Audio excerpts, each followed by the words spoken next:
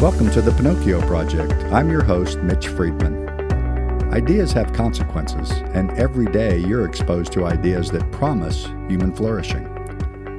Our mission here on the Pinocchio Project is to equip you to examine these everyday ideas so that you can determine for yourself whether or not they deliver on their promises.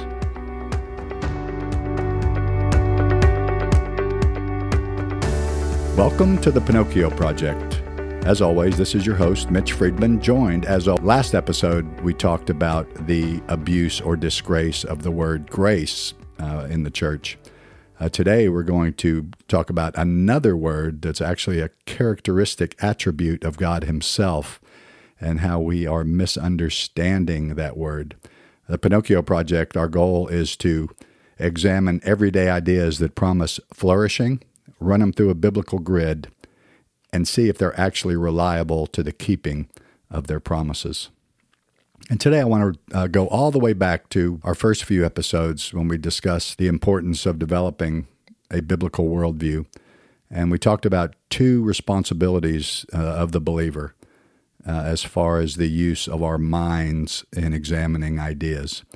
The first of those responsibilities is to be proactive in taking ideas captive, and that comes from directly, the renewing of our mind is something that's sown all through the New Testament as our responsibility. But in this particular understanding, as we are to examine ideas and arguments, we look directly at Paul's second letter to the Corinthians, in what we know as chapter 10 and verse 5. Paul talks about our responsibility to demolish arguments and every pretense that sets itself up against the knowledge of God and take captive. This is warfare language. Every thought to make it obedient to Christ. So that is our proactive responsibility, to demolish arguments and every pretension setting themselves up against the knowledge of God, taking captive every thought or idea and make it obedient to Christ. The second responsibility as to the war of ideas is to make sure we are not captured by the enemy. We are not taken captive. And we see that directly in Colossians 2, verse 8. See to it that no one takes you captive through hollow and deceptive philosophy, which depends on human tradition and the elemental spiritual forces of this world, rather than on Christ. So you see, both in 2 Corinthians 10 and Colossians 2:8, the reference point is Christ. The reference point is always Christ. And so the more I know of Christ, the more I know of his teaching, the more I'm committed to using the spiritual power he's given me to live a life of faithful obedience, the less likely I am to be taken captive, and the more equipped I am to take captive these arguments and these ideas that promise flourishing. And today, in our theme, You Keep Using That Word, there is a word that has crept into the church's life that is being misused. We have not done a good job in taking this thought captive as it comes to us from culture. And we've done a really good job in a lot of cases of being taken captive and going along with the cultural Kool-Aid. And the word that we keep using and using inappropriately in our current day is the word justice. Now, justice is a great word. Justice is a biblical word. Justice is actually an attribute of God. Justice is something that God is, just like we talked about in our last episode, that Jesus Christ literally is the person. He is grace. Justice is an attribute of God himself. So using words to describe God, we see words like love, we see words like justice, we see words like omnipotence and omniscience and omnipresence. And so justice belongs in that package. And we as believers are to live justly. And I'm going to use as our foundational text, and again, these things are woven all through both the Hebrew text, what you would call the Old Testament, and also the New Testament. But I'm going to use a Hebrew scripture or Old Testament foundation here. From Micah, the prophet Micah, verse 8 of chapter 6. And this is how it reads. He, that's God, has shown you, O mortal man, what is good. And what does the Lord require of you? And this is it, simply, to act justly and to love mercy and to walk humbly with your God. So I'm using this as just sort of our exemplar or foundational passage. But if you look again throughout the Hebrew Scripture and the New Testament, you will see God in his representative character insisting that those who claim his name, his people, actually emulate his characteristics in their daily walk. Act justly, love mercy, walk humbly with your God. So justice is something that we are responsible for. And we are responsible for it in the ways appropriate to how God has ordered creation and how he has now provided for us everything we need for flourishing as individuals, as couples, as families, and as cultures. What has crept in over the last several years, based on what I would say is a fomenting or simmering undercurrent of injustices done for decades and even centuries, is this sort of now distilled idea of justice that I think comes from an honest place of frustration, but is actually miscast as to God's best plan for how believers are to live together and then how believers are to relate to a world in need of godly justice. And so what I want to do, this is going to be a two-parter, this discussion of justice. I want to break down what's commonly accepted as the two, I would call, sides of the justice coin. So if justice was a coin, there are two equal and yet opposite aspects of justice.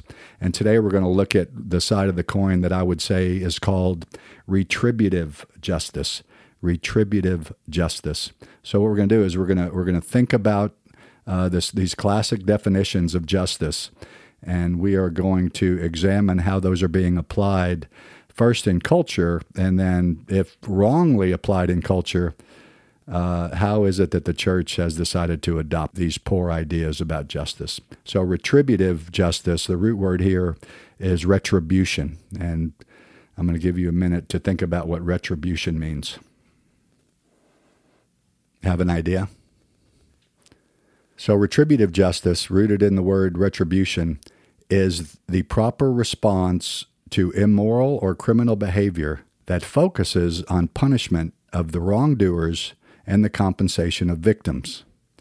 In general, the severity of the punishment is proportionate to the seriousness of the wrongdoing. So retributive justice is a direct response to immoral or criminal behavior, focusing on punishing wrongdoers and compensating victims of the wrongdoer. And then this co-equal or proportional principle is the severity of the punishment and compensation is proportionate to the seriousness of the wrongdoing. And so as we watched our cities burning up over the last few years over obvious injustices, in some cases, and I would say hopefully isolated, all kind of cries that reach beyond the historical moment of the injustice way back into decades or centuries past, trying to assign wrongdoing and punishment in a way that's not necessarily accurate, honest, and certainly not biblical. And so when we start drinking the Kool-Aid of what I would call the social justice movement, wrongly ascribed to the Bible, what we end up doing is this, and how we keep using this word when it comes to retribution. We end up assigning wrongdoing, actual or perceived, and the punishment for those wrongdoings to groups of people. This is important. We end up assigning wrongdoing, actual or perceived, and the punishment for those wrongdoings to groups and not individuals. And from a historical perspective, we assign wrongdoing, actual, perceived, done to these groups by the people in history that are representative of the groups themselves. So, for example, you all know, I'm just plain language, the white privilege package that we're now being told is something that's now perpetuated to the detriment of culture and particularly people of color. The white folk of today are now assigned the wrongdoing of the perceived or actual wrongdoing of the group white people in history. So I'm a wrongdoer today because of the group I'm in, and I'm responsible for the wrongdoing done by my group in history. And that is patently, that's like trying to get your arms around a squirmy marlin that you just landed on the boat. You're never going to get a hold of it, and it's going to end up wrecking the actual vessel. And if you look at it from a biblical perspective, any assignment of wrongdoing to entire groups to the exclusion of other groups, this group is a wrongdoer or sinners, if you will, and this group is innocent, actually violates the principles of biblical anthropology, what it means to be human. Unfortunately, created in perfection or innocence, all of us now, because of the fall, are in a group as a whole. We are in Adam. We are all sinners. And so to start a conversation of retribution or assignment of wrongdoing and punishment by separating groups from the whole of all of us in Adam, we've already started in the wrong direction. And so many churches haven't really done even this basic level of thinking at the most important sub-level. That is the most important first principle of human anthropology. Literally what it means to be human, unfortunately, is that we are all now affected and behaving according to our father Adam, meaning we are in sin. We discussed this principle a little bit in our previous episode from Romans chapter 5. Just as in Adam, all sin, what's that word I used? All. And as a result of sin, all die. We are now cast as this, we are in solidarity, if you will. Unfortunately, all as sinners. And I don't want to keep beating this too hard, but I want to make it clear. Any conversation about justice that starts with separating groups from the whole of all of us in Adam is always going to go in the wrong direction. So when we use this word, justice, in a retributive way and assign wrongdoing, actual or perceived, to groups and not individuals, and we can hold those same groups and not individuals in history, we can hold us as a group responsible today for wrongdoings of that same group in history. We have just created a scenario that is untenable. And let me give you an example of that. Most of you probably don't know me. I don't know, maybe you do. But if you looked at me and you were operating in this retributive sense, you would see me as a prototypical white man. And you would say, this man is enjoying white privilege, and he's not even aware of his whiteness because he is suffering from white fragility. And if I was going to carry this argument, which I won't because it's nonsensical, if I was going to carry this argument forward, I would start at the headwaters and say, wait a minute. People who I come from, my lineage, my tribe, my group, are in history part of a movement that slaughtered 6 million of us in a bad idea. It was called Aryan supremacy. Maybe you've heard of it. Not white supremacy, Aryan supremacy.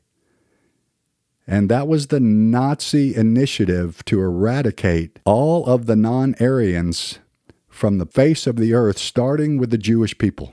You see, I am a Jew. And I literally have relatives that died in the Holocaust. So I'm just one example of someone who you would target. And if I was going to carry this conversation forward, I could switch the script. I could flip it and say, oh no, I'm one of the ones who needs to have reparations. I'm one of the ones who needs to be understood as a victim and being oppressed. And I literally watched my dad experience anti-Semitism in my life with him. I've never been called a dirty Jew or never been denied access or employment, but my dad was. And so if you hear me getting worked up, you can sense that this is a ludicrous argument. I don't know if I should go here, but okay, I'm going here. I don't know if you subscribe to the Babylon Bee. The Babylon Bee is famous for doing satire and memes on things that torment Christians, bad ideas from within the church, bad ideas that the church is drinking as cultural Kool-Aid. But along these lines, about 6 months ago, there was the daily meme from the Babylon Bee where they had a picture of a man who was obviously, I would say, multiracial. He was light-skinned, and you could see, and we all know, I look multiracial. I got a really big nose, so you know I'm a Jew, if you want to go there. But there was a picture of this guy, just this well-dressed guy, good-looking guy, and the headline said, "Biracial man confused as court orders him to pay reparations." And I was like, that is so funny and so cutting and so true at the same time if you follow this argument to its ludicrous conclusion. And so what I wanted to do today was discuss the retributive side of the justice coin. And just finally, as we sign off, remind you that anytime you assign responsibility for wrongdoing to an entire group of people and then exclude all the other groups as being innocent, or if you want to say it in biblical terms, if you assign sin and evil to one group without acknowledging the sinfulness and evil of the other groups, then you have automatically violated biblical principles of all of us being in Adam. And you have now actually, in a tragic way, excluded the people who you say are without evil or without sin. You've excluded them from the need for a Savior. And so therefore, that kind of thinking is just another tendril toward the ludicrous. Because if you know your biblical anthropology, all have sinned and fallen short of the glory of God. And we all now have access to the beautiful grace of God known as Jesus Christ. And just a final word before I sign off. This is some study you can do on your own. If you look at Paul's letter to the church in Ephesus in chapter 2, starting in verse 11, you will see Paul's conversation along these lines where he lets the church know that she has been now integrated into one, the Jews and the non-Jews. So that's everybody integrated into one through Christ and brought to the foot of the cross for reconciliation with each other, and then elevated together as this new humanity to God for absolute reconciliation and forgiveness. So the church of all people should be the ones who are demonstrating this command in Micah 6:8, that we are the ones to practice justice, that we are the ones to love mercy and extend it, and to maintain a posture of humility, not outright anger and assignment of wrongdoing to these, I would say, actual or perceived group injustices. Because in reality, there is no group injustice. There's only individuals who are in desperate need of a gracious Savior. And now, through Christ, every ethnicity has been brought together, reconciled to each other at the cross, and then raised for reconciliation and forgiveness as a new humanity through Christ, now with the Father. Next time, we'll look at the second side of the coin, distributive justice, how justice is to be distributed throughout culture, throughout civilizations. Until then, act justly, love mercy, and walk humbly with your God. For the Pinocchio Project, Mitch Friedman, signing off. Thanks so much for being with us on the Pinocchio Project today. If this podcast has value for you, please subscribe or follow, give us a 5-star rating, and share. If you have an everyday idea you'd like to submit for us to examine, simply email us at pinocchioprojectpod@gmail.com. We're on Twitter at PinocchioPod, or you can hit the links in the show notes below. Thanks again for listening, and remember, your everyday ideas have significant consequences.